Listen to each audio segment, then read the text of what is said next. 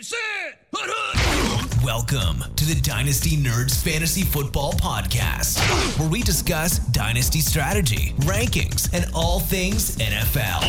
So get ready to geek out on fantasy football with your host, Rich Dotson. And welcome to the Dynasty Nerds Fantasy Football Podcast. I am your host, Rich Dotson, my fellow nerds, Matt O'Hara. Hey. And Garrett Price. How's it going? Oh, it's going well. We finally know where all these rookies are. We're going to talk about the NFL draft here, obviously, today. Go through some of these rounds, round by round. Don't need to hit on some of these top guys. Talk about some interesting picks, what we think, how it changes, how it affects their fantasy value.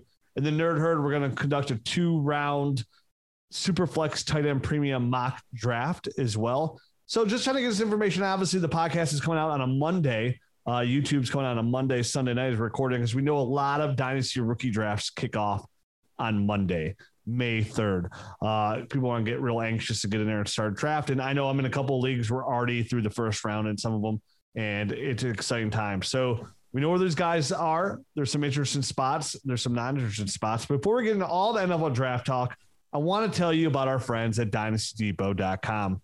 DynastyDepot.com is where you need to go today and to expand your dynasty games. If you want to get in more dynasty leagues, DynastyDepot.com. And right now, you go to DynastyDepot.com, use that promo code NERDS, and get their yearly membership for $14.99. That's a huge savings. And if you're asking what DynastyDepot.com is, it's literally like the eBay for dynasty fantasy football teams. They play on FFPC platforms, which is a very secure way to play dynasty fantasy football. Thousands and thousands of leagues with never a defaulted dynasty league that has folded. So it's a tight end premium format. And this is a format where you can get on there and buy leagues for, teams for over $1,000. It's a high stakes league.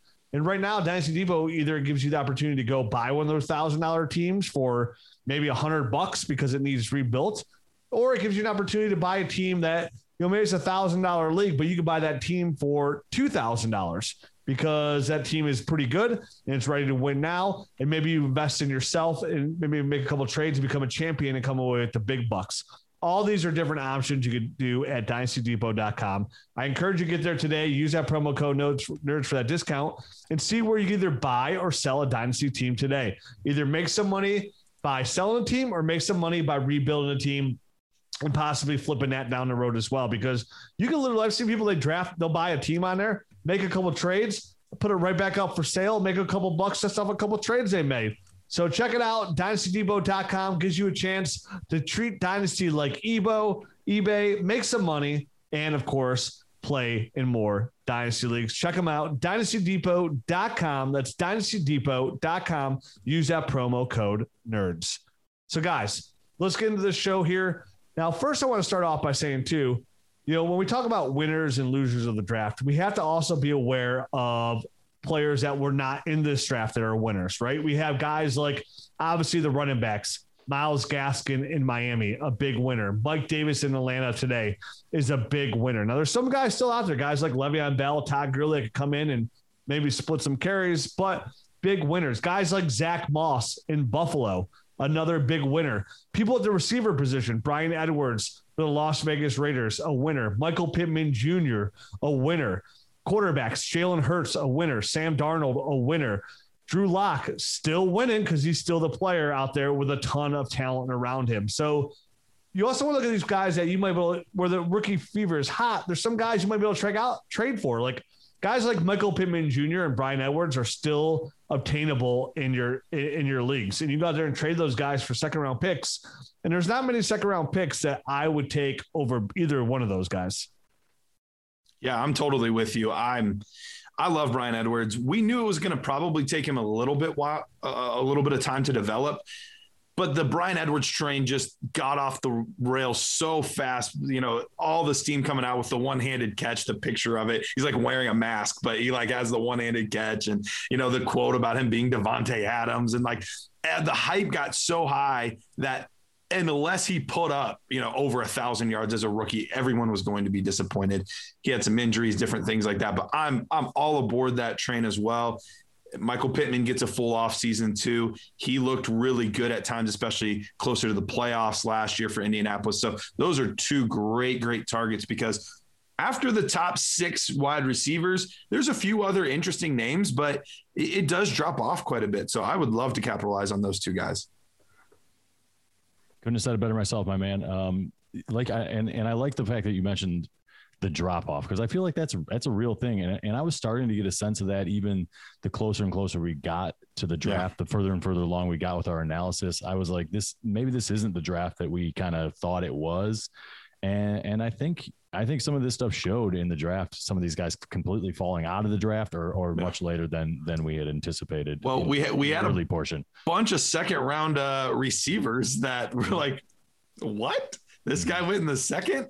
So I'm sure we'll touch on that too as we go. Go ahead on these guys. I mean, there's guys we like Austin Watkins that end up going undrafted, which is crazy. Now it ends up in a really good spot in San Francisco, but still goes undrafted. Guys like Tamorrion Terry go undrafted. The San Francisco, I was frustrated to see that Austin Watkins went undrafted, because, I've been preaching his name. I love the kid, and you see some other guys there. But there's 2 things that gave me some hope. Lance Zierlein, he's the guy that does all the rankings for NFL Network. Whenever you look at their prospect scores, he's the one that puts those together. He had roughly a 4th or 5th round grade on Austin Watkins, which is kind of where we thought he would probably end up going. So we're not alone in this. There are other people that were like, no, this kid's really good. But I love that he landed in San Francisco because of who they are. But on top of that, look at all of the undrafted free agents that they've used over the years. Guys like Matt Breida was undrafted. I believe Mostert was undrafted. Jeff Wilson was undrafted. So there's a lot of guys that they've utilized in their offense that have been UDFAs, and they don't have a super deep wide receiver core right now. So I'm still aboard that train. Obviously, it'll be at a little bit of a discounted cost, but I'm still aboard that train. Yeah, you're going to get him now. You can draft him back to the 3rd round. I mean, he's undrafted, easily. So you could probably get him in the 4th round even. A guy like Austin Watkins, which is where I probably, like, even though I like the player, I'm just more comfortable waiting for him to get to me in the 4th round and take him there, because that's where he's going to end up for most people, unless you listen to this podcast and maybe you saw what we saw and you're in on him too, and you would just overdraft him in the 3rd. Because right now I think Austin Watkins in the 3rd is an overdraft. He is an undrafted free agent. So, but I feel very comfortable taking him in the 4th for sure. Yep. So, but, and there's winners, like I said, there's winners everywhere. There's a lot of players and there's some losers, and there's some players in this draft. I mean, there's a couple guys at running back, to me, one gets a slight bump, but one's going to get a massive bump. And that's, a guy that once we get to the 3rd round, talk about, Matt had him actually way higher in his rankings than Trey Sermon. So I can't wait to talk about him. Now, going through this 1st round, a lot of it's pretty chalk, right? Like, we knew a lot of this was going down. We knew Trevor Lawrence was going to Jacksonville. We knew Zach Wilson was going to New York. Trey Lance, a lot of people were talking about Mac Jones, but I mean, even here on the podcast, I said, like, there's no way they're taking Mac Jones, right? There's no way. That one guy still somebody on Twitter said, hey, Rich said I'll give up his stake in Dynasty Nerds if the 49ers take Mac Jones. And they didn't. They take Trey Lance, which is very encouraging, for him being from San Francisco, be Kyle Shanahan in that system. So I'm sure he gets a huge bump in Superflex. And by huge bump, I mean, I've been in some leagues where he's gone 2nd, and I've been in Superflex drafts leagues already where he's gone 4th because of the land spot. Where do you guys put Trey Lance now that we know he's a San Francisco 49ers in your Superflex rookie mock drafts? So for me, I'm actually struggling with that right now as we speak, because it's really close. The gap really narrowed, and I said there probably wasn't a way on our last episode that my tiers could be kind of chopped up a little bit. I had obviously Trevor Lawrence in a tier by himself, and then I had Zach Wilson and Justin Fields in my other tier, and Trey Lance was in the 3rd tier with Mac Jones. But with the landing spot of Trey Lance and with Justin Fields, I like Justin Fields' spot, but you have to kind of look at it long term. Could that be a whole shakeup if things don't go well in the first year with the Bears and Justin Fields? Could they be looking at a whole new front office, a whole new coaching staff, and have one of these quick resets on one of these 1st round draft picks? I don't know. So there's a little bit of trepidation in the back of my mind right there.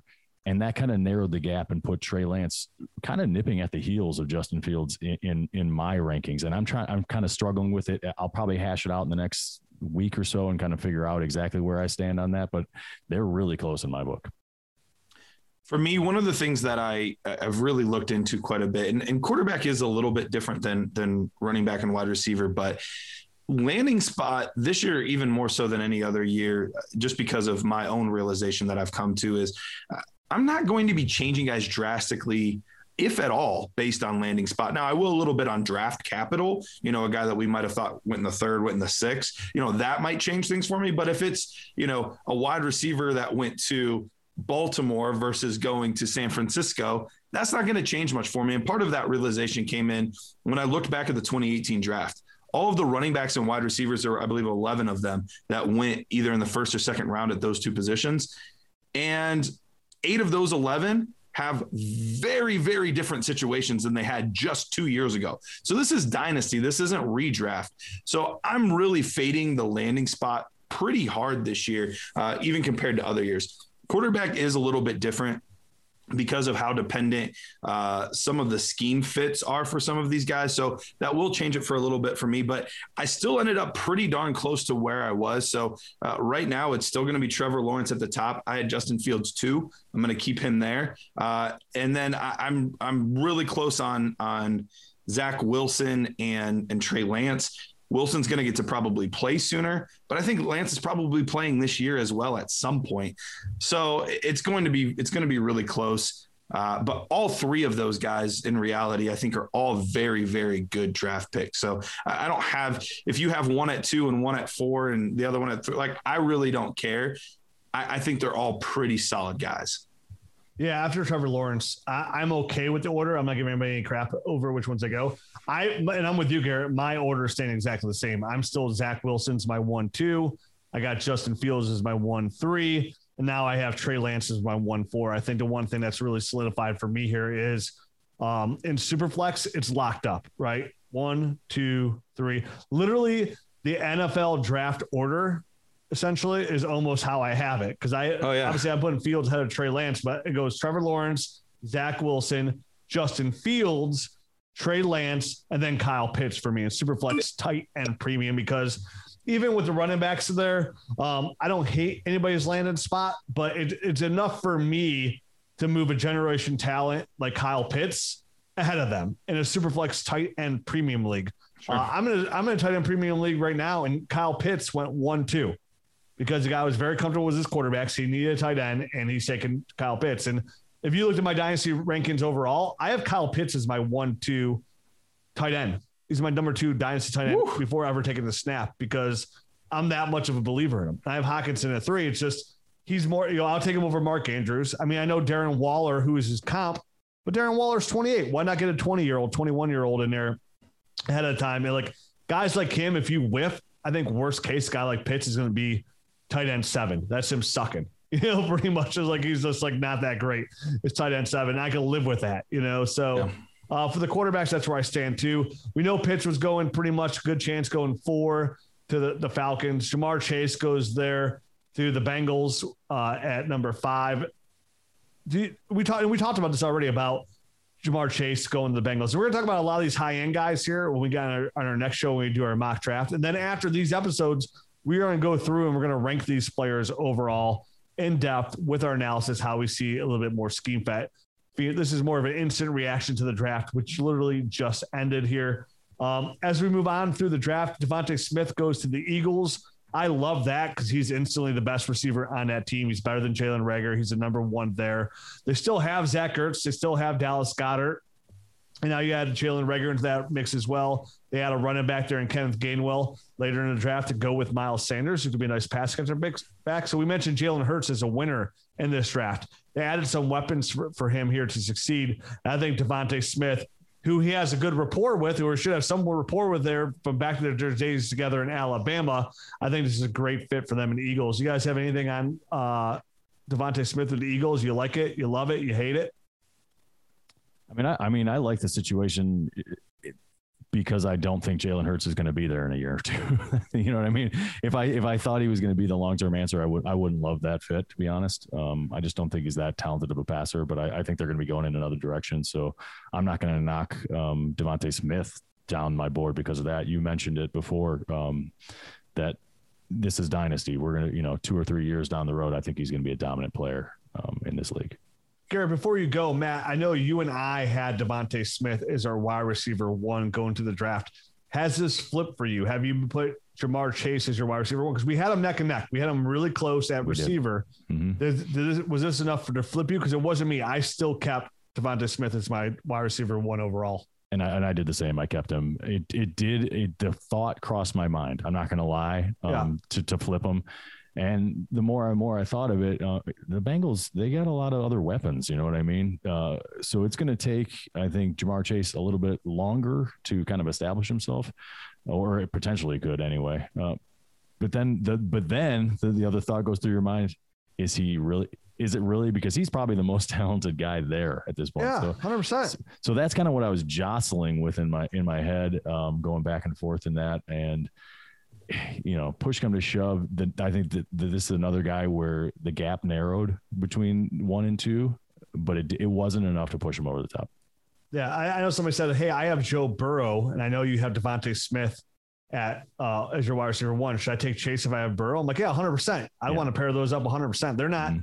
They're not far off. I mean, to be honest with you, even Jalen Waddle is not terribly far off for me from these guys, just because, again, he lands in a really good spot there with Miami. And I like what Miami's going to be doing going forward with all their draft picks as well. Garrett, you have Ja'Marr Chase as wide receiver 1? Nope, still Devonta. I kept it the same. My wide receiver rankings, especially the top 7, didn't really change at all. They're basically in the exact same order. I think if anything, it did potentially solidify that top 2 of Devonta Smith and Ja'Marr Chase. I'm a big fan of what's happening with Devonta Smith. I know that Philly isn't like the super sexy landing spot. And some people are like, well, what's he going to do? All the focus is going to be on him. There's no other receivers there right now. They're all trash. What happened at Alabama last year? He was the only show in town, and he dominated all those SEC corners and SEC defenses. Like, that doesn't worry me at all. I think he is a fantastic young player, and I'm really excited to see what he does. So yeah, it's still Devonta and Ja'Marr Chase. It is close. And then the next 4 that I had, I basically kept in the same order, but I did make like one slight adjustment. But those next 4 guys, I could put almost in any order and I would feel great about it. So yes, I flip-flopped. We'll get to him here in a minute, but I flip-flopped Elijah Moore and Rashad Bateman just because of landing spots. You know what I mean? Which one did you have higher before? You had Bateman higher before? I had Bateman. And you switched. They were close. Okay. And I like Bateman a ton. I love his ton. I just hate his landing spot. And it's not because I don't think Lamar Jackson's like a boo-boo thrower. This is just a team that doesn't throw the football. And Mark Andrews is the first look every time if they do. And I think J.K. Dobbins would be a little bit more established on the backfield as well. And we'll talk about that a little bit more in the rookie show when we do the mock draft. After, hold on. I mentioned, before we go, I just wanted to throw in the fact that, Jalen Waddle and Elijah Moore actually flipped for me. So I had Elijah Moore ahead of Waddle by a very slight margin, but obviously with the landing spot there in Miami and Waddle, he's going to be the most talented guy there for probably years to come. I kind of bumped him up just a hair. So yeah, I think too, to think about, Garrett mentioned draft capital. This wasn't, you got to remember the Dolphins just didn't pick at 6. They traded a first to get back up to 6 because there was a player they wanted there. And obviously they were looking at receiver. They were thinking, hey, we want Jalen Waddle or we want Ja'Marr Chase in case Cincinnati takes Penei Sewell. So I don't think that Jalen Waddle pick should just be like, oh, not only was he top 6 guys, but they traded a first next year to make sure they get Jalen Waddle too. So they are obviously they have a lot of draft picks. That's fine, but they give another first round pick to trade Jalen Waddle. That means a lot, and that's why Waddle is locked in as my number 3. He's going to be the number 1 weapon on that Miami team, and we talk about this Miami team a lot, right? About where they're going to go with how much draft capital they go with 2 around them. And honestly, offensively, they didn't do a lot. They had another tight end there later, but it still got Mike Gesicki. They didn't do anything at the running back position, which has kind of shocked the world, right? They're very comfortable with Myles Gaskin. They have some running backs coming out next year, but you can argue Jalen Waddle right now is going to be the number one weapon on the team. They're going to scheme around him. So I want to overemphasize, like, you'll see that Jalen Waddle went number 6, and the fact that they're at number 6 for a while now, people are going to forget that they gave up a first-round pick to give back up number 6. That's how much they're invested in there, and they knew they had to make that move to get Jalen Waddle. And even though Jalen Waddle is obviously a deep threat, he was very, very successful at those closer to the line of scrimmage plays, the low ADOT stuff. And Tua doesn't have the strongest arm. His arm is fine, but he's not like one of these gunslingers out here that's just going to be chucking it 50 yards he's not Pat Mahomes. He's not those guys.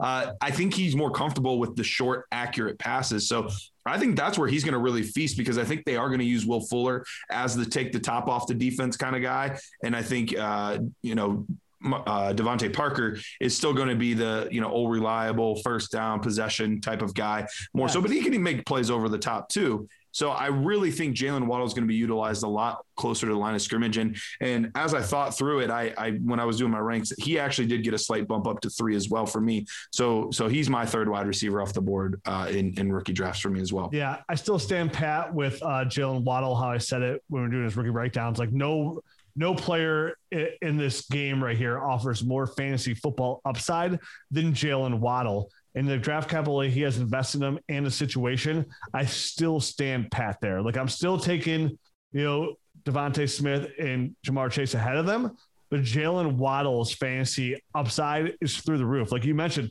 they have Will Fuller there to take top off. So I love that they scheme him targets, because if you scheme him targets, he's so explosive.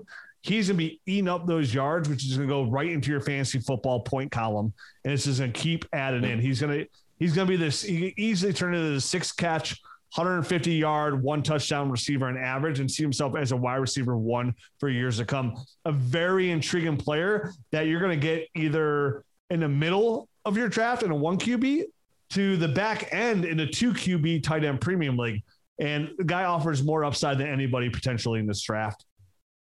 We see Justin Fields go right after Devontae Smith in the first round. Mac Jones goes to the Patriots, which he'll get a slight bump down now in Superflex leagues, because one, he goes to the Patriots, that's fine, but he doesn't get the draft capital we all thought he would get. And also right now, the weapons around him are absolute doo-doo butter turd Fergusons. Not a lot going on there. You could argue one of their best weapons might be the running back they drafted, Ramondre Stevenson. You know what I mean? The big, powerful back. There's not a lot of things going out there right now. Their tight ends that they picked up in free agency would probably be the biggest weapons. I forgot. The turd stunk so bad. I had to look away so quick. I forgot the new additions. I thought it was 2 shiny corn kernels, but they're not. It's Jonnu Smith and Hunter Henry. So a good safety net for Mac Jones, which he'll probably be starting come mid-season or so if he doesn't even beat out Cam Newton out of camp. Yep. Going down the list here now, obviously we get to the biggest shock here of the first round was Kadarius Toney going to the New York Giants out of Florida. Now, Toney, something we talked about during our rookie breakdowns, that we all came away a little bit more impressed after doing his film study, because remember, this guy played quarterback in high school, so he's got a lot of room to grow, and this guy is a burner. Hands better than we thought he would be. They have Darius Slay in there. They have Sterling Shepard there. But taking him here in the first round, what are you guys thinking of Kadarius Toney on the New York Giants? I mean, this does offer some upside, but what's weird about him, even though he goes in the first, I didn't bump him up in my rankings very much. He's still sitting right where I had him, which he was in that top of the tier of my next wide receivers anyways, and that's where he still sits today. I think I might have bumped him up above Terrace Marshall. But it was just like a 1-spot bump, you know what I mean? So I already kind of had him pretty high to begin with. I think I had him like right near the end of the first round or to the top of the second round, right in that range. And there was some buzz that Kadarius Toney could go in the first round. So to me, it wasn't like this huge shocker. I think he's got a lot of ball, right after the catch ability. What we saw on film was he needs to learn how to run routes a lot better. There's a lot of refining that needs to go on there.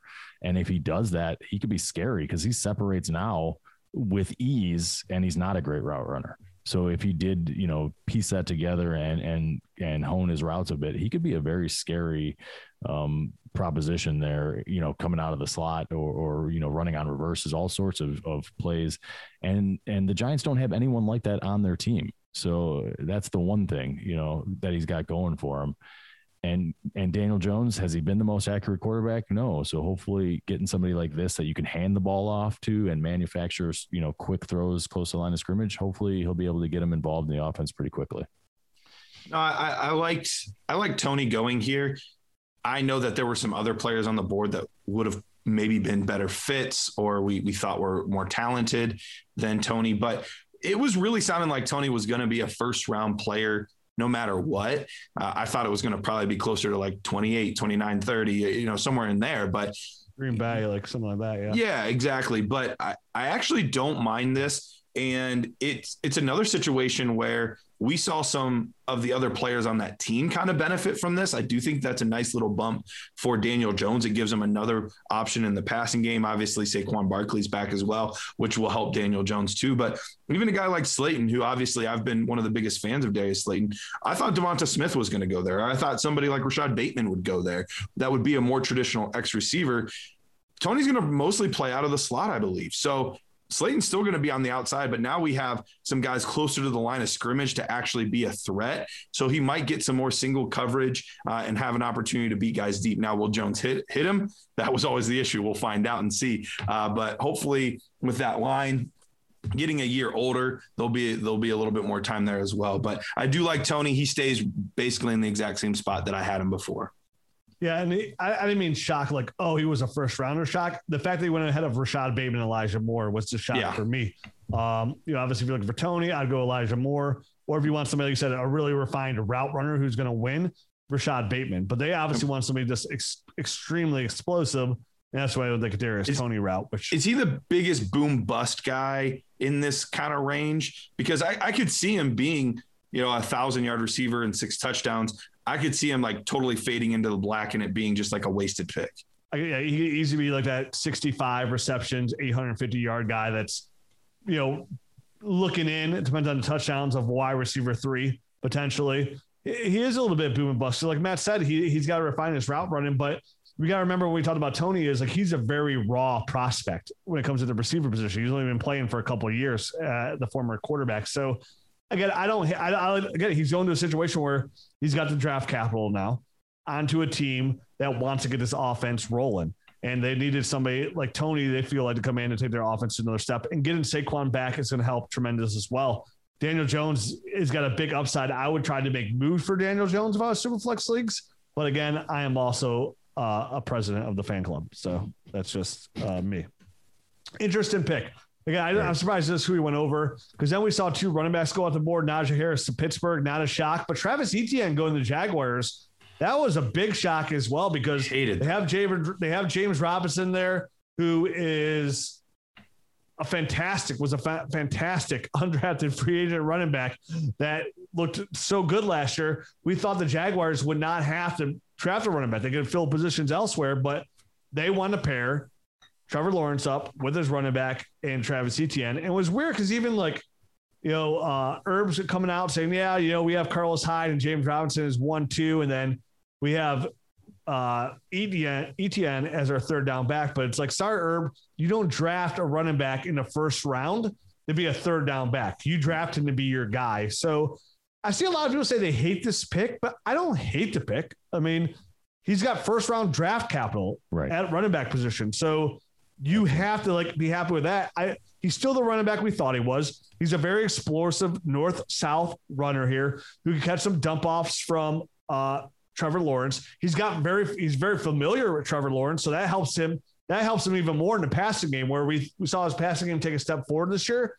Now he's got the same quarterback throwing the football, so they already had that rapport on his route running and how he likes to get the ball to him. And there's still not a ton of weapons here in Jacksonville to move the ball around too. So I think Travis Etienne is going to be a weapon here. I know everybody hates it because of James Robinson, but James Robinson was they don't owe James Robinson anything. We've seen running backs come in and have good years, never to be heard from again.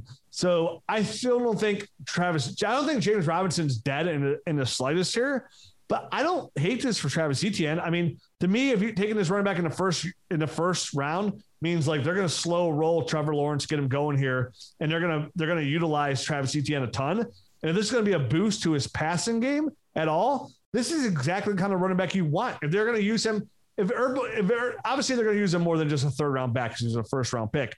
But if Herb's talking about using him as a third down back in the passing game, which is weird because his pass protection is not very good to be in there on third downs. But this is a situation for him where with his explosiveness, if he was just a third round back that they were planning to use a ton, which they, again, first round draft capital for a running back, that speaks gold for his fantasy football upside. Yeah. So this is I think is simple to decipher. I mean, obviously the coach is looking to establish, a culture there. So he's going to say the right things like, hey, no, we have James Robinson. He's our number one. Carlos Hyde is our number two. And now this guy's going to be our third down back. And I think they're honestly going to start camp like that. And that's probably how they're going to, the order of things that are going to go down for like the first few drills of camp. And within the first week, they're going to see that he's just a much more explosive player. And it's not going to take him long, obviously, to pass Hyde. And then it's going to be one of these things where maybe they do ease him in on some passing downs, but even then they're going to want to see more. And eventually it's going to be the ETN show. And James Robinson's going to be the thumper that's spelling him, or he's going to be coming in on the goal line and stuff like that. So you don't spend a first round draft pick on a running back in the NFL to just have him sit on the shelf or just come in on third downs. Sure, you said like, hey, he's got to work on his pass pro, and he does. So maybe he gets a little bit of time to kind of do that kind of stuff, refining his game a little bit and get up to the NFL speed. And I would guess by week 8, halfway through the season, he's going to just be the starting running back. Yeah, I hated the pick partly because I did really like James Robinson. I had him on 3 or 4 teams. So, obviously you're frustrated when a guy that you thought was fairly safe all of a sudden doesn't have a job anymore.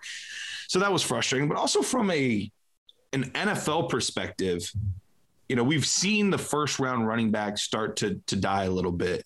And so it was very surprising that they would use first round draft capital on a running back on a team that is more or less rebuilding. I know that they just got Trevor Lawrence, which is a franchise saver, but all of the holes on the offensive line, the defense was in shambles after trading away almost any talent that they possibly had. Everybody. Yeah. To use that kind of draft capital on Travis Etienne was very surprising to me.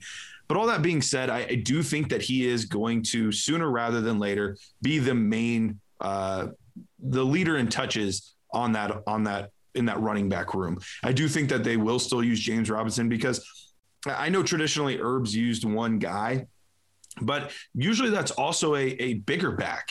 Travis Etienne is not your prototypical size. We're usually looking at guys like Carlos Hyde, guys like Ezekiel Elliott. This is Darrell Bevell's offense, though. Now he said Darrell Bevell's got full control of the offense. We'll see. Well, we'll see about Herb. Herb likes to get his fingers in it and everything, so we'll see. But that being said, I do still think that second half of the season, we can pencil in an easy 12 to 15 touches between running the football and the passing game. And I think he is going to be effective. There's still some limitations there that I'm worried about, especially with this not being a great offensive line. That does scare me. That was one of the things I wanted, was for him to go to a team with a very good offensive line, because he's not creative. He's not a guy that's going to create on his own. He's a guy that needs that head of steam to build up and then get in the open field. And his acceleration is just absurd. So I do have some concerns. I think he's going to be a good play, but I don't know that he's going to be a great play.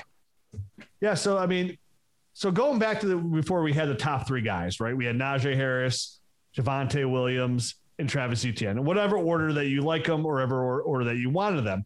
And they were saying, hey, you got to take these running backs because once you get past these guys, it turns to a doo-doo butter platter, and they'll be wanting to do that. Now I'm way more comfortable going. Maybe I'm still okay with taking the running backs here, but I'm way more open to my team structure now of Jamar Chase, Devontae Smith, Jalen Waddle, Kyle Pitts ahead of these guys, because now with the additions of Michael Carter and Trey Sermon ended up in really good spots. Like, hey, I could take Jamar Chase and end up and gamble at running back, which we know is a very fluid position already as it is, and take a Trey Sermon or Michael Carter at the very top of the second round compared to where the running back situation is. I don't know about you guys, but I did give my receivers a bump when it came to that. Javonte Williams is going to have to share some carries with Melvin Gordon, regardless, unless Melvin Gordon doesn't make it out of camp.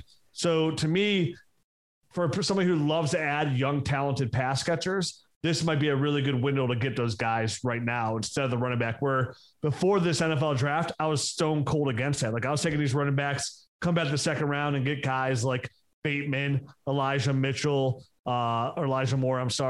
Rondale Moore landed. Like Rondale Moore gets a bump for where he landed. We're talking about him here shortly too. But like, I don't know how you guys feel about that, where we were all pretty much 1, 2, 3 running back. Then Pitts fell in there as well. Then the receivers. I don't know if you guys kind of switched it up after that. I absolutely did. I'm with you there 100%. Obviously my order wasn't the same as yours. So ETN was actually the guy that kind of dropped for me. And some of these other guys jumped ahead of him. Like you were saying, Jamar Chase, Jalen Waddle, Devontae Smith, all those guys are ahead right now of Travis Etienne in my ranks. So, I think it just makes sense to do that. Those guys are really high impact guys. And like you said, the depth, I think, now that we know the landing spots of Trey Sermon and a Michael Carter, there's just a little bit more depth at that position. So getting one of those high end talents and then coming back and seeing who drops you in the second round might be the prudent kind of idea, I think. I ended up in a similar boat as Matt because Travis Etienne, he was the one guy in all of this that I talked about. I don't really care about the landing spots, but one guy that is landing spot dependent for me is Travis Etienne. I don't love where he landed, so it was enough to mix up the order of overall. Still the same order for me as far as individual positions. That stayed the same, but he did bump back behind a couple guys. But it really wasn't affected much by Sermon or Carter because still both of those are very risky situations for me. And I'm not going to change my order based on mid to late second round guys. That's not going to change my early order much for me. So it did change, but the reasoning was slightly different. Last guy here in the first round was Rashad Bateman to Baltimore. I absolutely love the player. Hate to land spot. He goes to Baltimore Ravens. The Ravens were dead last when it came to passing offense last year. They just don't have enough attempts to go around. They signed Sammy Watkins to another solid paycheck that he gets for a 1-year wonder deal. They had their former first round of Marquise Brown. And I know Marquise Brown's not somebody who his fantasy relevance is pretty much out the window as well. I mean, you're talking about over 35, 36 receivers that did better than Marquise Brown last year. Just not even from fantasy point aspect, just from a receiving aspect. So I still love Bateman. Hate to land in spot. And you haven't even mentioned Devin Duvernay, James Prochet, Miles Boykins. And then they went and spent a later round pick on Tylan Wallace as well. Yeah. So I literally, when they drafted Tylan Wallace, I texted to the group. I'm like, why do they keep drafting wide receivers? Don't they remember that they hate to throw the ball? Like, what the heck are they doing? They might as well just burn the pick. You know what I mean? What's the point? Unless they really are planning a huge overhaul with their offense. But even still, they're going to have 7 wide receivers, 8 wide receivers on this team. Their team is not going to be structured that way. So some of these guys are going to be getting cut loose. And they're all relatively fresh as far as draft pick capital goes. So this is going to be one of these situations, I guess, to watch. Obviously, Miles Boykin is probably the first one getting chopped, and James Prochet as well. But still, I mean, it's such an odd situation. Rashad Bateman was a guy that I wasn't as high on as you two were, but I did bump him up like right before the draft after hearing some of the stuff that Garrett had said about him getting COVID right before the season this past year. And then he got drafted by the Ravens, and I bumped him right back down to where I had him before. I just hate the situation. It's, obviously Garrett's saying he's not going to bump anyone because of the situation, but there are extenuating circumstances here. This is the Baltimore Ravens. Their quarterback can't throw the ball. They don't like to throw the ball. I'm not going to be very interested in the wide receiver on that team. So he's getting bumped back a bit for me.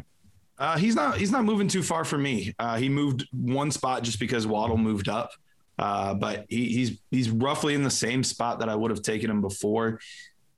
This past year, they threw the ball even less than they did in 2019. But if they get even close to what they did in 2019, they actually weren't that far off from like Tennessee and Minnesota as far as their pass attempts. And we saw that with talented pass catchers, there's enough to still be able to make plays. And so if there's even just that extra 2, 3, 4 pass attempts a game that they were missing from last year, I think those extra few will be enough for somebody that's as talented as him to be able to make it happen. My only real concern with it is it's not even as much with the attempts is we've seen Lamar Jackson loves to throw it down the middle of the field. Like that's his comfort zone. He doesn't like to throw it to the sidelines a lot where he doesn't have accuracy out there. And that's what my biggest question is it, were there not enough talented players on the outside before, or is he not confident enough to be able to throw it out there? That's what I just don't know. You have seen those wounded ducks that he throws out there. At times, but there are some that look halfway decent. I'm not the biggest Lamar truther, but I don't think he's incapable of doing it. I just don't know if he's as confident doing it on a regular basis. And when you pair that up with, I have to throw it to Miles Boykin and Willie Snead and like guys like this, like why even do that when Hollywood and Andrews are always in the middle of the field? Yeah, that's the biggest. I'm more with Garrett than you, Matt, about like his arm. Like his arm's not as bad as I think you're making it out to be. I don't think obviously he doesn't have the best arm, but it just comes out an opportunity because he's, they get J.K. Dobbins. This is a team that loves to run the football, and J.K. Dobbins is going to be the full-time starter this year. And J.K. Dobbins is absolutely fantastic at the running back position, and Lamar is still dynamic. So maybe this kind of shows us, Matt, like they're adding these receivers because they do want to like save Lamar Jackson. So if anything, this tells me Lamar Jackson's rushing yards are probably coming. Well, it's easy to say that now, but on paper, it kind of looks like they might be taking a slight step back. Give me a break. But I mean, he's just too dynamic. So I'm not worried about like his arm as much. It's just about like he's going to run too much and not throw the football enough. I'm not worried about Lamar Jackson's fantasy value or him competing at a high level and winning games. I'm worried about the wide receivers producing for fantasy, and they can't. Okay. They're not going to in my eyes. So. All right. Before we get in the second round, I want to talk quickly here about one of our sponsors, and that's Reality Sports Online. Reality Sports Online. You've had to heard of these guys by now. They're the #1 auction football site in the world. And some people, when they hear me, like, what is auction, Rich? What is auction? I keep hearing you talking about Reality Sports Online auction. What the hell is an auction? Am I going down to buy some cattle? I don't know what's going on around here. But no, Reality Sports Online, and basically an auction website is you put a player up for bid, starts at $1. Hey, I'll give you $2 for Rashad Bateman. All right, well, I'll give you $3 a year. I'll bid $3 a year for Rashad Bateman. And then Garrett comes in like, you guys are all fools. I'm paying $6. And you're like, whoa. I'm out. He's yours for $6 a year, 4 years. That's your guy. So that's a little auction. That's how auction is basically to a T, just like that. No, but get on Reality Sports. Check them out. I mean, they're the most powerful fantasy sports platform where owners get to build and manage for fantasy teams, just like NFL GM managers. They get you the first round rookie picks, contracts, salary cap functionality, so much more at Reality Sports Online right now. And I always encourage everybody to check them out and use your free mock draft tool to see how you would fare in auction. Get a feel for it first. Check it out. Make sure you're not making these rookie mistakes and blowing your load early. And now you got no money to spend on the other good players where all the values later. So if you think your fantasy game is elite, take it to the next level. Try this platform to test your mettle. That's realitysportsonline.com. And right now, you can get 10% off on your team or your entire league today with the promo code NERDS. That's right. All kinds of new leagues are starting up. A lot of people wait to hold these new startup leagues until after the NFL draft so they can include their rookies because they don't want to do 2 separate drafts. Right now, if you're getting ready to start a new league, you're thinking about trying something different, I encourage you all, get over to realitysportsonline.com right now. Use that promo code NERDS. Save you and your league mates 10% and start a brand new way to play fantasy football auction style at realitysportsonline.com. All right. And I get the opportunity to talk about our friends over at PredictionStrike.com. I've seen my Doge stock. It's climbing back up again. But the stocks I really want, I want stocks and guys like Javonte Williams. I'll even buy the Rashad Bateman stock because I think other people are like Matt. They're too scared. They're too afeared.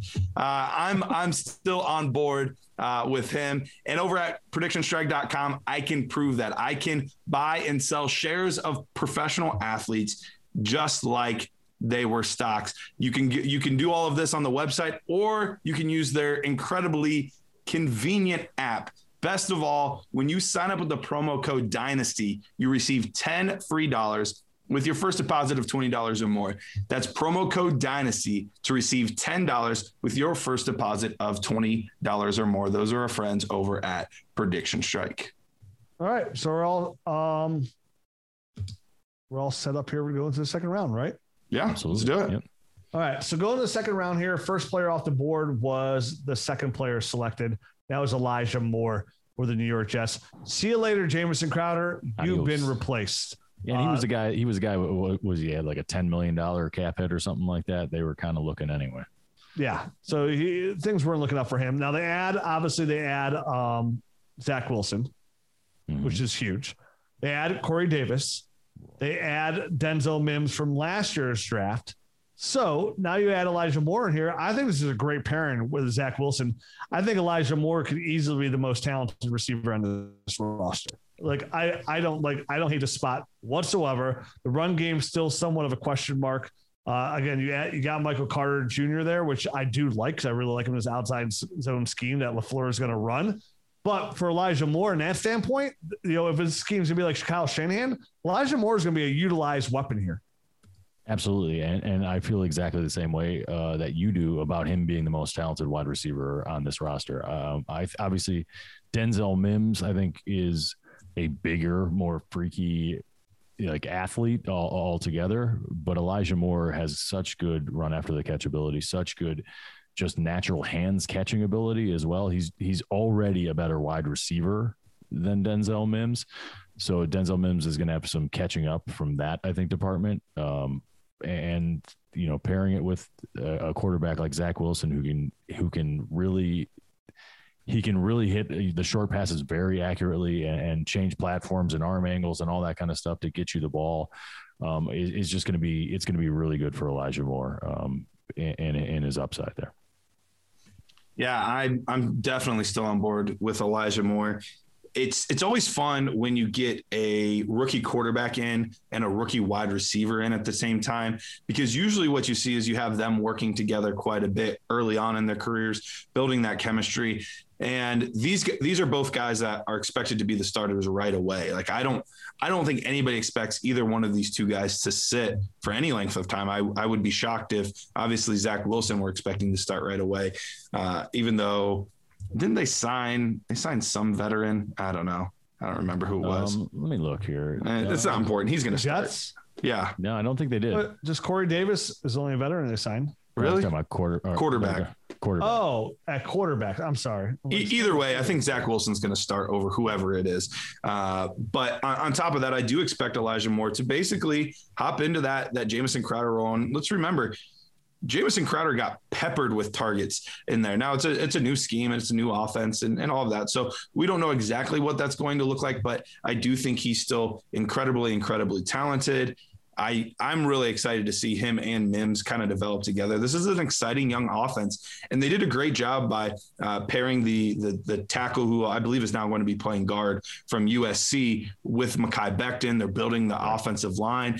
I really like the direction that this offense is heading. So it's wheels up for most, if not all, the weapons in this offense. So is Elijah Moore Mike LaFleur's version of Brandon Ayuk from last year?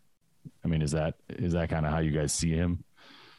Or I don't know. Denzel Mims plays that role, that the speedster on the outside, and then he's going to be Deebo Samuel. He's going to be the Deebo, the catch it short and kind of make the run after the catch. I would think that would be more as well. I think he can be a little bit of both, to be honest. I have no problem with him lining up on the outside, but I think since Corey Davis will be there, I think he's going to be mostly working in the slot. I'm just trying to draw parallels in the offense and see where he fits. It's interesting. Like I said, they trade up in the first round to get the guard, Vera Tucker, out of USC. They got both their tackles are fantastic. So this is a team that is on the up offensively. It is really good signs for Zach Wilson. Another reason why I still have Zach Wilson as my number 2 overall super flex player, because of what they have around them. This is going to be that Kyle Shanahan, offense, which is a very successful offense right now in today's day and age. the offensive line that seems better. They had an explosive running back in Michael Carter Jr. and they have 3 very good weapons at the receiver position, not even counting Chris Herndon at tight end, who still has shown some upside as well. I'm very excited for how this offense is going to look for the New York Jets going forward from fantasy football aspect. And that's why I still like Zach Wilson. And of course, I still like Elijah Moore because I love the player. The next pick was real crazy. Another running back off the board, Javonte Williams, and the Broncos trade up to get Javonte Williams. This kind of took me aback when they traded up, and I was like, dude, do they take Javonte Williams here? He's the best player on the board, and sure enough, we're on the board, and I'm like, oh, no. Mostly because I have a ton of Melvin Gordon shares. Yeah. You felt the same way I felt about the James Robinson. Like, yeah, seriously? I was like, no, you're a timeshare running back Melvin now going forward, if even that, because you're going to play Javonte Williams a lot. Yeah, I mean, obviously, Melvin Gordon's a good back, and even at this stage of his career, he can still get it done, but he's getting long in the tooth. I mean, he's 28 years old. Yeah, he's not one of these guys that is going to be a generational talent. He just wasn't that guy. So his cliff is coming. I think the Denver Broncos saw it, and they replaced him with a guy that I think is just kind of better than at everything that he does well. Javonte Williams kind of just does it a little bit better. Even if it ended up being, Javonte Williams took the Melvin Gordon role from last year, and Melvin Gordon was kind of more relegated to the Phillip Lindsay role. Melvin Gordon got 215 attempts, which anytime you can get a running back with over 250 attempts, you're looking pretty good. 9 touchdowns. So he still had, did well on the ground there, and 44 targets in the passing game. I think they would like to have a guy that long-term can be their guy. And Javonte Williams meshes pretty well with Melvin Gordon. Just he's only 20 years old instead of being 28. And They just traded up. And that, I know that's a little bit narrative driven when guys trade up and we're like, they love him, but it does tell you that they wanted to make sure that they got their guy. They didn't think that he would still be available 10 picks later or whatever it was. They wanted to make sure they got him. And there were random teams. I shouldn't say random teams. There were teams that were unidentified, but there were teams that were saying that they believed that he had the patience of Le'Veon Bell. He had the power of Nick Chubb. Like it was kind of like that David Montgomery. Yeah, it's a David Montgomery graphic basically. But there were teams that were saying that. You have to assume Denver was probably that team that said that if they're willing to move up and make sure that they get this kid. But if that's truly how they believe, I mean, he's going to be used a crazy amount. And the interesting thing came down to, okay, well, who's my RB1 then? Is it Najee Harris? Is it Javonte Williams? I still believe that Javonte Williams is the more talented back of the two. I loved what I saw on tape. And even though, yes, Melvin Gordon will be a little bit of a thorn in his side this year, I think he will still be the carry leader on this team this year.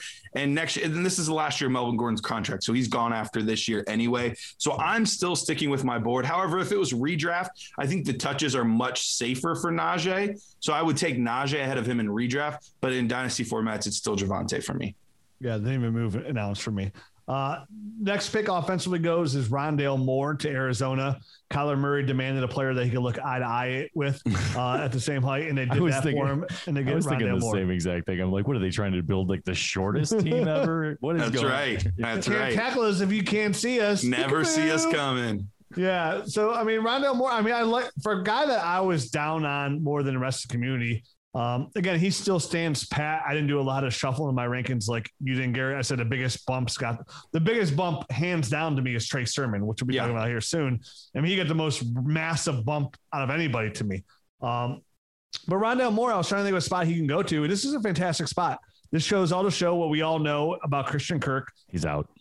Not good. Andy Isabella, not happening. And with DeAndre Hopkins there, and they bring in AJ Green, older, Larry Fitzgerald, older, Rondale Moore's got a lot of people in his wide receiver room that he can learn something from very quickly. And Larry Fitzgerald, AJ Green, and DeAndre Hopkins. I mean, those are 3 Hall of Fame players that you're talking to and learning from in your rookie year. Now, obviously, they're 85 feet taller than Rondale Moore, but they can still talk to him and help him out from he could probably squat just as much. Is that combined or each? 85 feet each? Combined. So, but I mean, this is a very good spot. An explosive player, playmaker in Cliff Kingsbury's offense. this all bodes well for Rondale Moore. It's going to give a lot of people that had him as their wide receiver one excuse now to still take him really high. Again, I'm not bumping him up, but the fact that every other receiver on that age is 85 years old compared to Rondale Moore, right. This is a really good spot for his long-term dynasty value. It's just, again, I think you have to wait on Rondale Moore mostly till 2022 to really start get going, but great upside, great spot for him. And that's the thing. It is going to be 2022. Obviously, AJ Green's there for just this 1 year. DeAndre Hopkins, they can never cut that guy, I think, for like the next 4 years or something like that. So he's there. But Christian Kirk's in the final year of his deal. Andy Isabella's Andy Isabella. So that's no like big thing. But then it's a bunch of no-name guys, Keyshawn Johnson, and literally no one else you've ever heard of. I think the Andy Isabella thing, Rondale Moore is what they wanted Andy Isabella to be.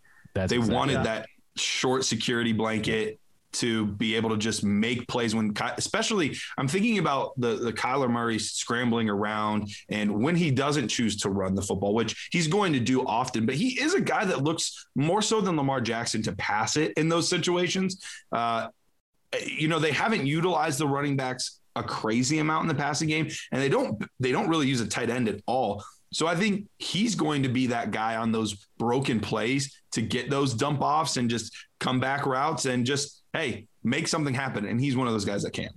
Or maybe they'll just start getting the ball out of Kyler Murray's hand quick. You know what I mean? To be good for his long-term health. It sure would. So hopefully that's what they kind of have in store with Rondale Moore. He's just an explosive athlete. They like to be fast. They like to be explosive. So I think it's a great offensive fit.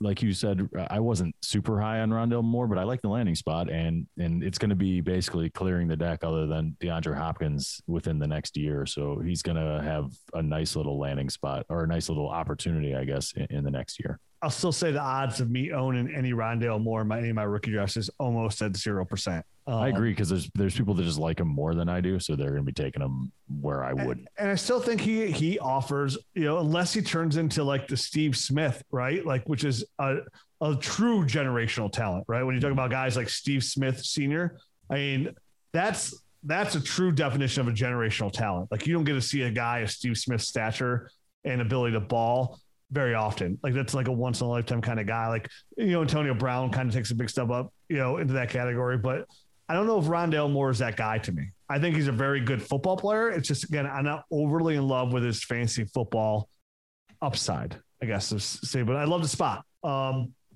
Next guy on the board here is Pat Freiermuth to the Pittsburgh Steelers, which I love the landing spot, right? Stays in Pittsburgh, obviously went to Penn State, but I thought it was kind of weird because they invest their first round draft pick in Najee Harris. This offensive line is completely not that good right now. It's in shambles. And there are centers and there's guards on the board that they could have drafted to help not only Najee Harris, but Big Ben. But they take, the Rob Gronkowski style tight end and Pat Freiermuth.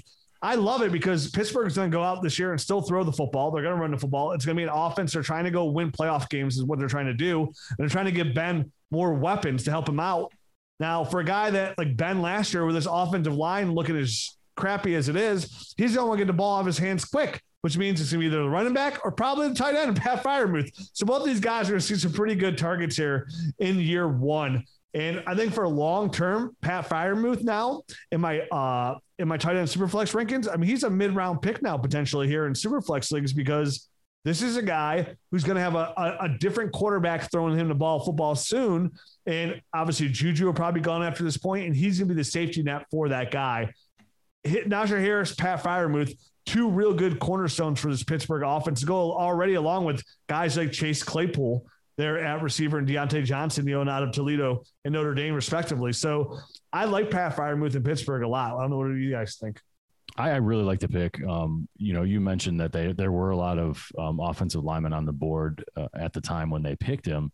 So maybe it didn't. You at least kind of question that, but they did go guard and tackle in the third and fourth round, and that was the thing about this draft. It was a deep draft for offensive linemen, so there isn't a ton of tight end talent. So I think they wanted to upgrade that position, and like you said, Big Ben's not going to be here much longer. So it is nice to get a tight end, get him established for whomever that next quarterback is going to be, kind of have a nice little safety blanket and to go along with some of these other big weapons, Chase Claypool, and a smaller guy, Deontay Johnson.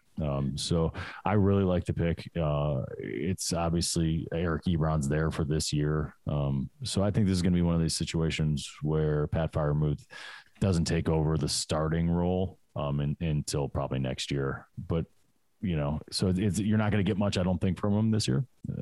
But you're not really interested in Pat Freiermuth for that purpose. A lot of times tight ends take a few years and he'll get rolling here in the whenever they flip over this regime and get a new quarterback in.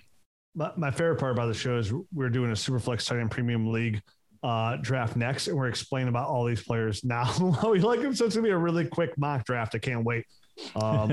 Garrett, I'm gonna try and speed this up just a little bit here so we don't get everybody's analysis on each one here. I'll go to you about Dwayne Eskridge here. Dwayne Eskridge goes to Seattle. A player, he had okay film, but he gets drafted to do exactly what I thought he would do, right? Somebody that's going to stretch the field for Seattle, a team that needed a third wide receiver. They signed Tyler Lockett to a big extension. They got DK Metcalf, who's a dynasty darling. So Dwayne Eskridge was in there, and even at tight end, who they signed somebody in this offseason at tight end.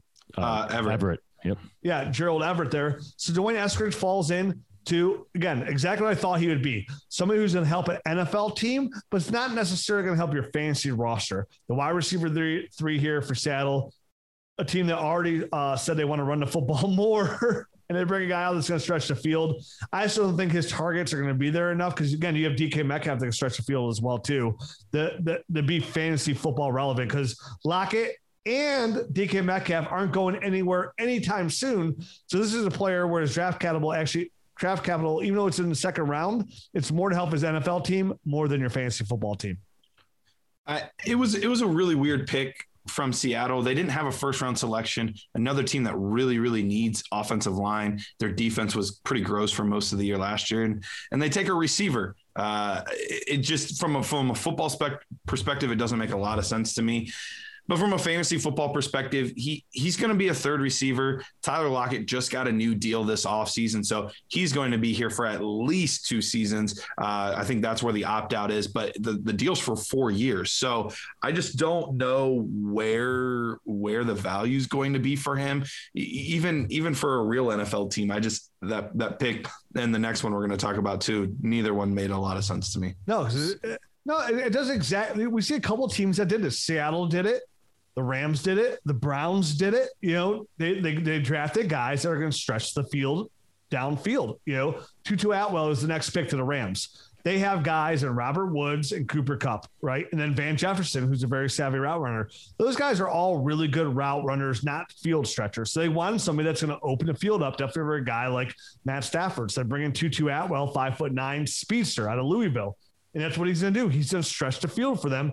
And what we have to realize, definitely in this day and age NFL teams want guys on the field that are going to open things up for everything underneath as well and take that defensive back with them downfield. That's what Tutu's going to do.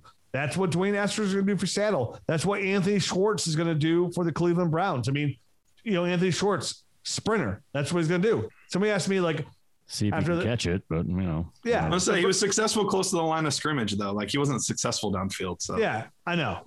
And that was an odd pick for me. Somebody asked me, they're like, "Hey, what do you? Browns took this receiver in the third round. What's he good at?" I'm like, running fast. Like, what else is he good at? I'm like, you just asked me what he's good at. I told you he's good at running fast. That was the he's list. He's gonna stretch the field. That was so. Again, him, Eskridge, Tutu Atwell for the Rams. It just they have the replacement in Cooper Kupp, and that's in Van Jefferson, which I still like. They still got Robert Woods there, and now they added somebody that can stretch the field. They still got Tyler Higbee, and of course, the dynasty darling Cam Akers, which leaves no room for Tutu Atwell. I'm drafting Tutu Atwell. I mean, mid-4th, somewhere around there, maybe. I'd still take Austin Watkins above him. Yeah, me too. I think I had him somewhere in my 4th round, just off of draft capital. Before that, he was down in the 6th round range. So he did get a pretty significant bump just from draft capital. The wild part to me is here's teams that there's offensive linemen on the board. Another team in the Rams that needed offensive line. You can Tamorrion Terry is super fast and he went undrafted. There's plenty of people with speed that you could take crazy late or undrafted to just run fast down the field. Why waste a premium pick on a 3rd, 4th, 5th receiver that's just fast? That doesn't make any sense to me. I don't. This was a weird draft, right? I mean, it makes no sense. There were some very head scratching maneuvers, and I think there was a lot of stuff going around about how all the medicals were coming in late. All the information was very slow to get into all these clubs. I think some clubs made some uninformed decisions compared to in years past, and I think it showed. To be honest, during this draft. And here's a receiver coming up next that went after these two guys. And I absolutely love this. Like you mentioned, Matt, you moved Terrace Marshall down. Not me. I didn't move him down at all. He goes to Carolina Panthers here in the second round. And I love this. He goes back to his former offensive coordinator in Joe Brady when they ran that 2019 unstoppable offense. Terrace Marshall was a part of that offense with Joe Brady. So he knows the scheme already they're running there. And what I really liked about it, as soon as they took him, like, boom, that's Robbie Anderson's replacement. Robbie Anderson's in the last year of his deal. Definitely. This is the big wide receiver.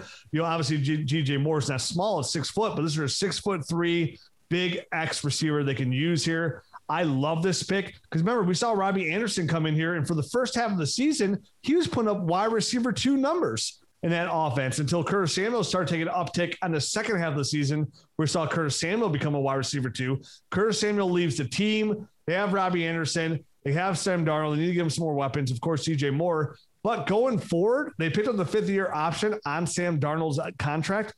I don't think Joe Brady is going to be there in 2022. I think Joe Brady is going to become an NFL head coach. But for this year, I think I could see Terrace Marshall do the same thing Curtis Samuel did, whereas Robbie Anderson's the main guy here for the first half of the season, but then they move on, and it's going to be Terrace Marshall.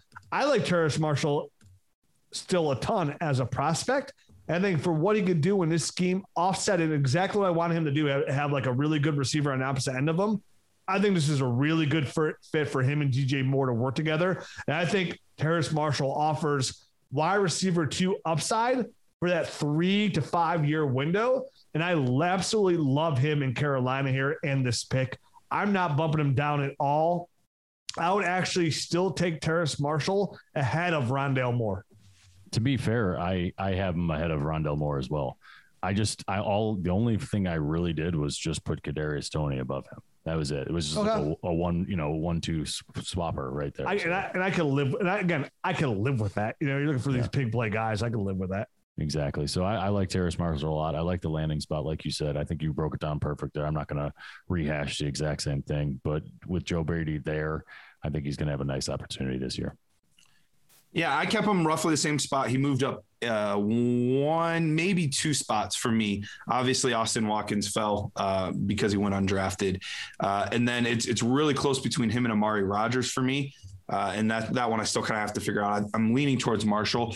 But you mentioned that he's going to be here in the Joe Brady offense, and obviously that's exciting. But it's actually even slightly more exciting because let's remember, Terrace Marshall was with Joe Brady at LSU when they had their fantastic offense. So they have a familiarity with each other. So I wonder if that was part of the reasoning that he ended up getting taken there was Joe Brady specifically asked for him. And I don't know that I haven't heard that necessarily reported, but you have to wonder when you have that dynamic of an offense and an offensive coordinator like him to move, to get a guy like that pretty late compared to what we thought, because we were thinking he could potentially be a first round pick, but if not, everyone felt pretty confident that it would be early to mid second. And he almost fell to the 3rd. So I think that was one of those situations where he's like, look, this was my guy.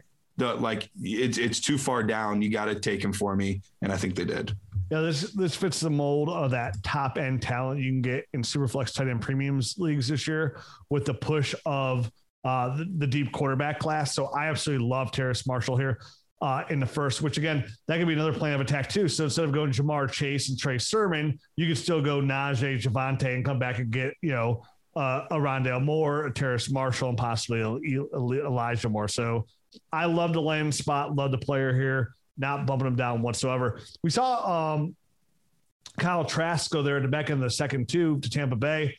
Good spot. And good spot because it's going to lead right into Kellen Mond here, who's the next offensive player in the 3rd round. He went to the Minnesota Vikings. And then Davis Mills, 1 pick after Kellen Mond at quarterback, the Houston Texans. So as a group here, when Kyle Trask, Kellen Mond, Davis Mills, pretty much in order, except for one player, Andre Cisco, went to Jacksonville there at 3-1. This is a big change here in Superflex leagues, right? Because now you're looking at almost all three of these guys as second round picks at some point, a good value. Kyle Trask, we don't know how long you have to wait to see him get an option there in Tampa Bay, but at least there's an opportunity for him now to see some starter, a starter chance potentially for Tampa Bay. Because by the time Tom Brady retires, they're still going to be a good team. So they're going to have a late round draft pick.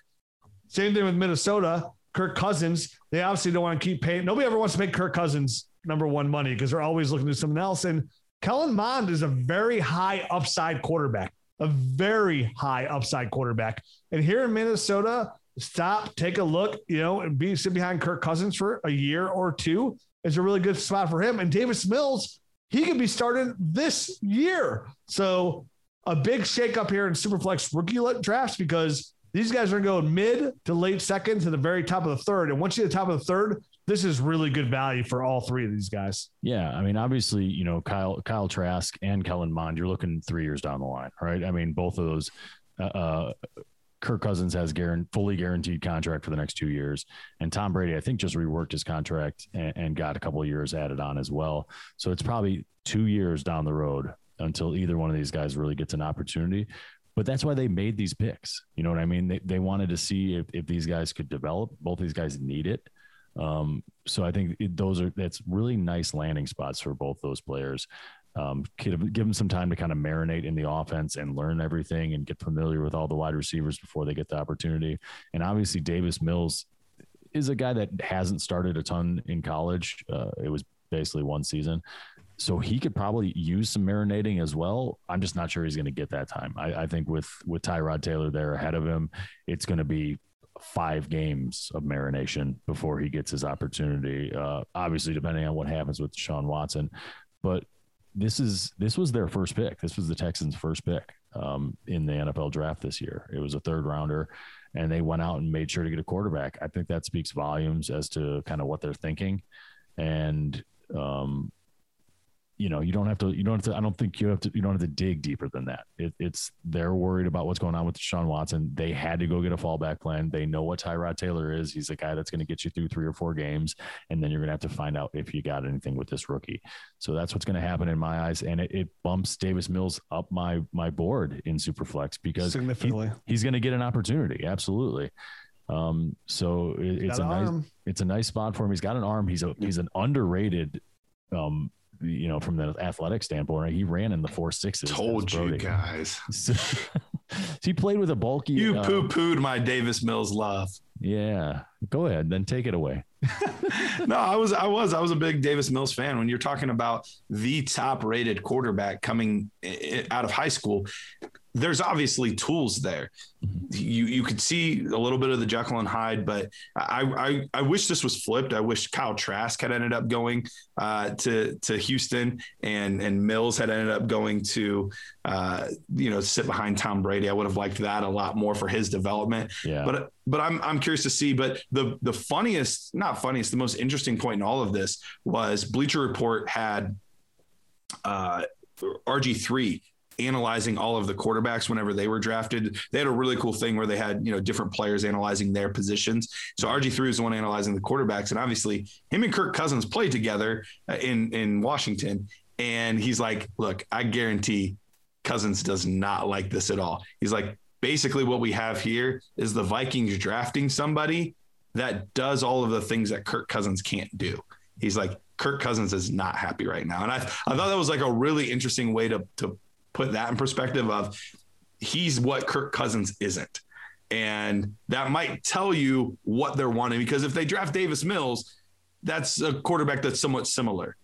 Mond is what he isn't. So we'll see how that plays out. So real quick, I want you guys to rank these 1, 2, 3 Superflex rankings. Matt, how would you take the quarterbacks? Those 3 I just mentioned now, new order, and Davis, Mond, and Trask. Davis Mills, Kyle Trask, Kellen Mond. Garrett. I'll go Mond, Mills, Trask. All right, and I'd go Davis, Mond, Trask. So we're all a little bit different. Yep. Next on the list here is a Canadian, and that's Josh Palmer. Goes to the Chargers, LA Chargers here out of Tennessee. third round pick, good pick, kind of interesting here. I mean, he's 6'1", 210, but this is a guy who just, now granted, he played at Tennessee. His quarterbacks weren't great, but I mean, for a career-wise, he only had 99 receptions for 1,514 yards and 7 touchdowns. That's over 4 seasons. This is the 400-yard guy, right? I can't remember off the top of my head, but he never got like above 400 yards, right? That never really did anything here in Tennessee, but now he's a third round pick for interesting, I would say, with a gross look on my face. I don't like this pick, man. I think the Chargers could have done much better. I think there are a ton of more talented people on the board at this point. Josh Palmer, I do not like.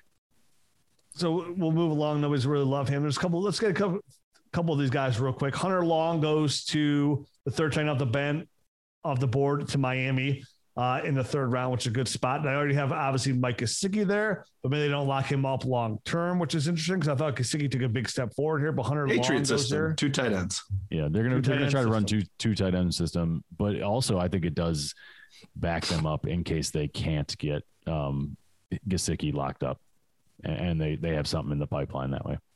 DME Brown goes to Washington. Again, somebody who I just, a fast receiver to take the top off, but somebody who I don't overly love here either. I don't love the player, but he went in the third round. I like De'Ami Brown more than you guys did throughout the process. So I wasn't surprised that he went in the third round. But when you land here on this team, that's what he's going to be, a field stretcher. That's what he's going to be. And with Ryan Fitzpatrick, I think that's not a bad thing because I think he's a gunslinger. He'll try to throw it downfield. We'll see who they end up actually getting in as their quarterback next year and see if it's a fit. So De'Ami Brown's some guy that he's a guy that has some volatility, I think, in his value. It could be good, but it could be. He's going to do what he did in college. He's going to stretch the field over track the ball well. But this is how we mentioned guys like Anthony Schwartz, Tutu Atwell. He falls in that category because they have Curtis Samuel and Terry McLaurin as the 1-2. He's a much better player than either one of those guys. For sure. Yeah. Okay. I would take De'Ami Brown over Tutu Atwell for sure. But again, he's in that situation now where they just signed Curtis Samuel. Terry McLaurin's their number 1. So they have Logan Thomas. They have Antonio Gibson. They have J.D. McKissick. So he falls as number 3 option already at receiver and probably 6th, 7th when it comes to target share. So don't forget Gluteus Minimus signed there too. That's right. Gluteus Minimus. You need somebody to hide themselves behind Antonio Gibson's butt cheeks. So he could be the new Peyton Barber there. Could be interesting. Could be. Tommy Tremble, tight end off the board out of Notre Dame, goes to Carolina. Interesting. We'll talk about him when we get to our rankings. Again, some of these guys we're going to talk about when we do our overall rankings. So no need to get really super in depth, but we obviously because we're running short on here on time. I want to get through a couple of these guys here. We'll get later rounds. Trey Sermon, San Francisco 49ers. They traded up to get Trey Sermon. They give up 2 4th-round picks. They move up here and draft him. And again, this is somebody who's going to massive bump because Trey Sermon, who had a second half there, we mentioned before, Trey Sermon got the knee injury there early on. Maybe that's something to do with him not being as explosive. But the second half of the season for Trey Sermon, he looked dynamic, had really good vision. I thought he was just a guy coming out of college, but the fact that he went to the 49ers, the fact that they traded up for him, and the fact that the 49ers have made guys like Raheem Mostert and Jeff Wilson look like fantasy football gold, this speaks wonders for Trey Sermon because you don't trade up for a running back in the 3rd round unless you're going to utilize that player and he's your guy. And it goes right back to how I said it. Whatever running back the Jets get, I'm going to love. Any San Francisco running back who's the starter there, I'm going to absolutely love because they're going to eat in Kyle Shanahan's system. So what's not to love about Trey Sermon here? I'm okay with taking Trey Sermon now in the 1st round of 1 QB rookie drafts. If you took Trey Sermon over Rondale Moore, I don't hate that one bit. Oh, I do. I don't because I think he's going to be the hashtag 2 to 3 year window in a system that's going to put up running back 2 numbers, which is better than wide receiver 3 or low end wide receiver 2 numbers any day of the week. Here's the thing. I'm with you. He's definitely moved up my board. I think, he was good enough to be I didn't have him ranked as a 3rd round pick, but obviously San Francisco thought he was good enough to be a 3rd round pick. That's good draft capital for a running back. But let's not forget, this is a team that utilizes 2, 3, 4 backs at a time. Like, they're never married to one guy. So he could easily just be the newest Tevin Coleman for the team for all we know. Like, to take that over a guy that looks like he's the long-term wide receiver 2 in a Cliff Kingsbury offense. Like, I'm not no saying way. I'm saying I wouldn't argue it is all I'm saying. I will argue it. I will argue it because you're getting yourself a running back that's going to start potentially in San Francisco. Maybe even not like, and again, I think he may split carries with Raheem Mostert this year, obviously this year. But I think in 22 and not beyond, definitely get to the Trey Lance and Trey Sermon to be double Treys out there.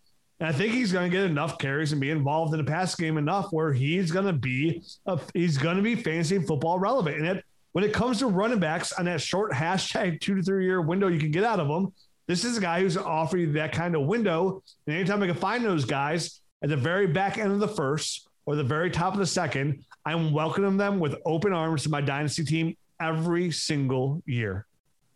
So I only have them two spots apart, but I did have Rondale Moore ahead of him, just to kind of come in the middle of both of you. No, I do too. By the way, I have Rondale Moore ranked higher. I'm just saying if somebody that like at the back end of the first and you need that, like you only have 2 running backs, you compete for a championship.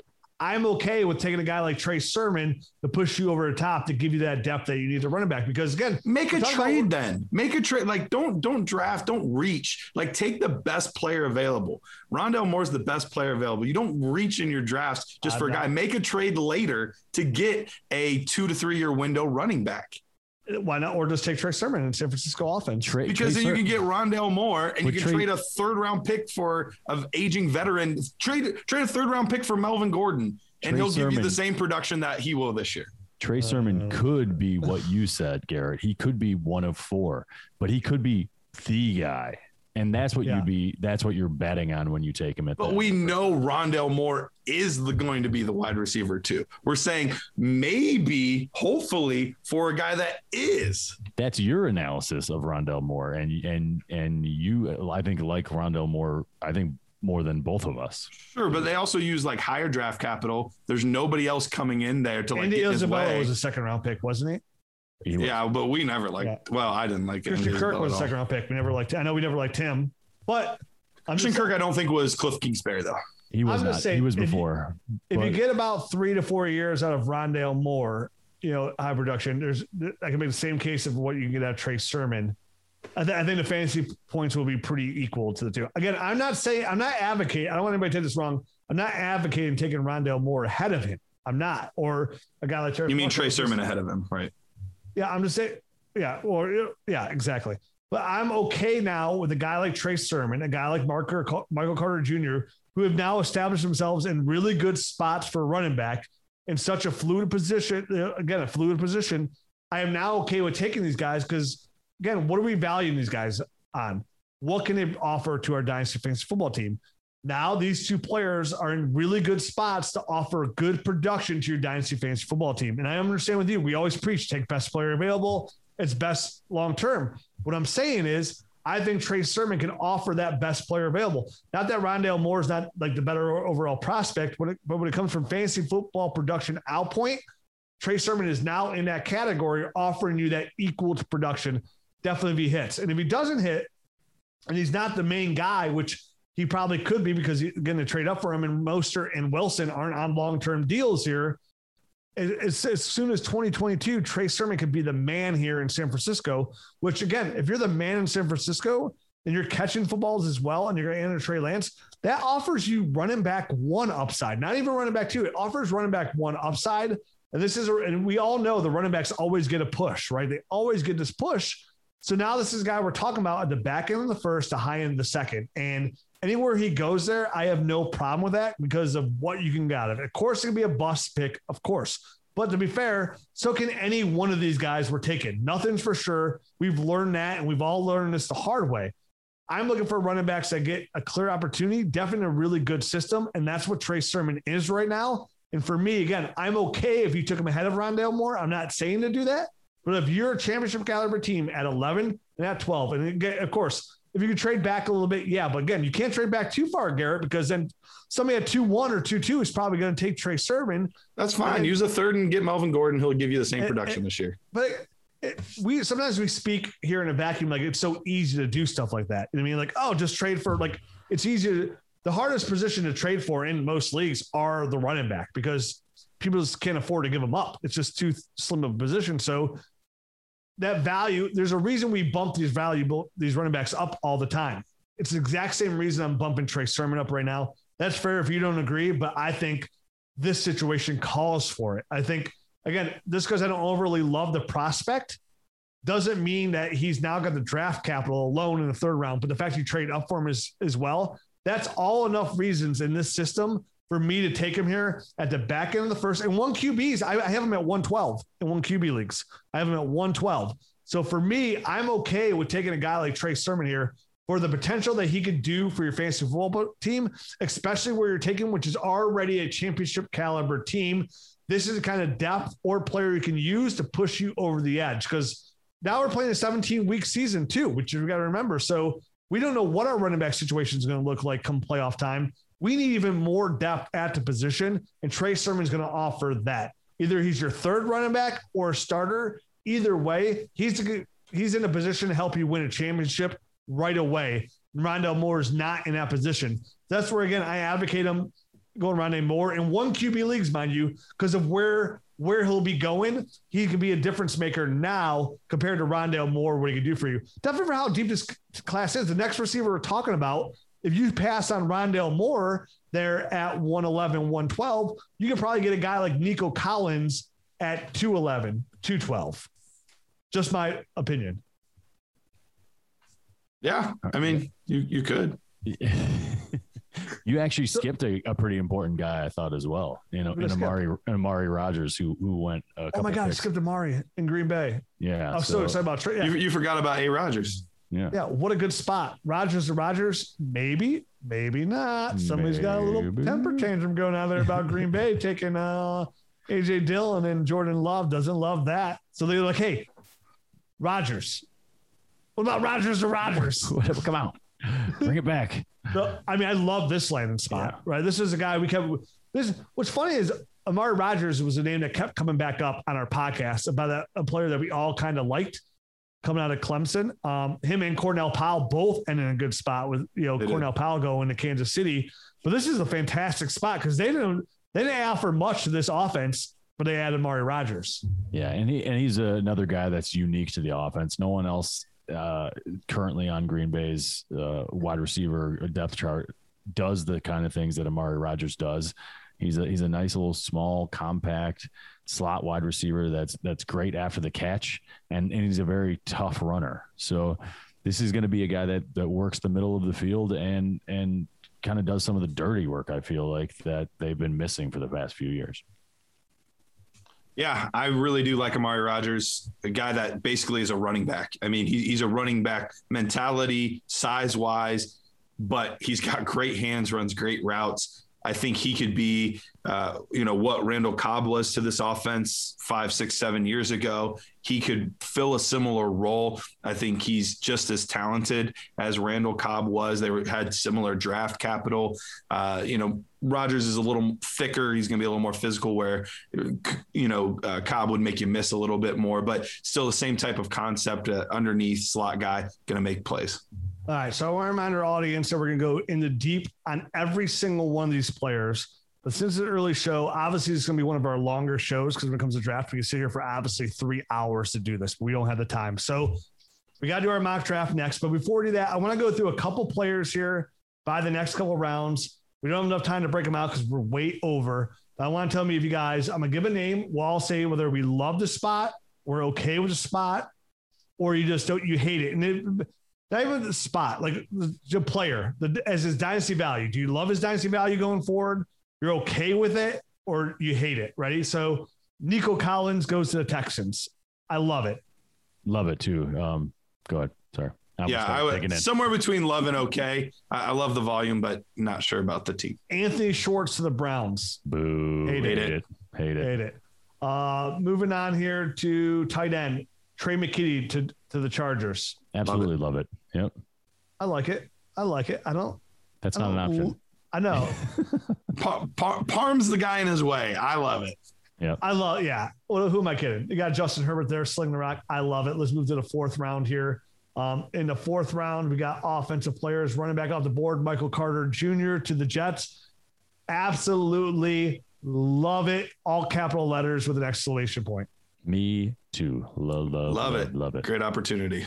Here's an epic burn for me. Des Fitzpatrick goes to the Titans in the fourth round. You think he's going to make a roster? I think he's going to make it. I think I'm going to lose that bet. Good thing we never bet anything big on it. Another winner in this year's draft, though, that I didn't mention at the beginning of the show, players I like to buy. I'm buying Josh Reynolds anywhere I can get Josh Reynolds, absolutely, man. Because they didn't do anything to this offense, but add this turd for or even A.J. Brown goes from you can make an argument he's the number one wide receiver in fantasy football. If he had more volume, I would say yes. Who else are they going to throw to? It's going to be Josh Reynolds. It's going to be Josh Reynolds. And it's Des Fitzpatrick. That's a built-in 25 more targets than he had before, just because those are the other options. Firkser's another big winner. Yeah. Yep. So I'm on Ross St. Brown to the Lions. Absolutely love it. Love it. He was my wide receiver. Yeah, he was my wide receiver 7, and there was no reason to move him after that. Yeah, what a fantastic spot. Running back to the Vikings, Kene and Ngwagu. Yeah, you nailed it. Iowa State. I don't love it. I think I like the player. He's interesting. He's super fast. Yeah, Alexander Madison. Other than that, yeah, it's a bad landing spot. Sweet. I know nothing about him, so sure. He's behind Madison and Dalvin. So Ramondre Stevenson to New England. I kind of love it. I'm okay on that one. I'm more than like it just because I do like it, but it's like you're either okay with it or you love it. So if I had to push to the one side, I gotta say I love it. All right, I'll say okay then. Okay. I'm also okay with it. Washington gets a new tight end out of Boise State. They got John Bates. Matt, what are you doing about Bates? I don't do any of that, Bates. I thought you'd be mastering this subject. Okay. That was the random guy that I threw in at the one end of the one episode that I was like, hey, there was this tight end of the Senior Bowl that I really liked, blocked really well, and he's moving up boards. And yeah, he did. Does he catch passes? Does he catch passes at all? Well, the funny part is going into the Senior Bowl, he didn't. And he made some spectacular catches at the Senior Bowl. And so it was like, oh, wait, maybe he's a better athlete than people thought. Maybe it's going to be, a Gary Barnidge kind of situation. Yeah, this is one of those guys I had no measurables on. I had the Senior Bowl weigh-in stuff, and that was it. So Chuba Hubbard to Carolina, I'm okay with it. I didn't love him as a prospect anyway. He's a backup to one of the best running backs ever, so I don't necessarily like it. I'm okay with it because at this point, everybody's going to be a backup running back. So Christian McCaffrey got banged up a lot last year, and it'll be his show if McCaffrey's hurt. Well, we got this and so many more prospects to go and talk about, which we're going to do. We have so much to cover over this next summer. We're going to do this rookie mock draft. Then we're going to rank these players and kind of go in depth about them over the next couple of weeks here as well. We're going to break down each division and cover every single dynasty player on the market. And by then, NFL is going to be upon us. So we got a lot to do here, a lot to cover. All to make your dynasty teams better. Thanks if you stuck away with us this whole episode. It was really long, but they always are at the NFL draft because we literally sit here we didn't even get a lot of these guys the time they needed, but we have plenty of summer shows to do just that. So we'll be back next week, Nerd Herd, with another episode. Until then, we're going to be doing the Dynasty Nerd Herd episode, which will be free this week as well to cover our our Superflex tight end premium mock to give you a taste of what you're missing here and on YouTube. So make sure you go to YouTube and subscribe to that as well. Adios.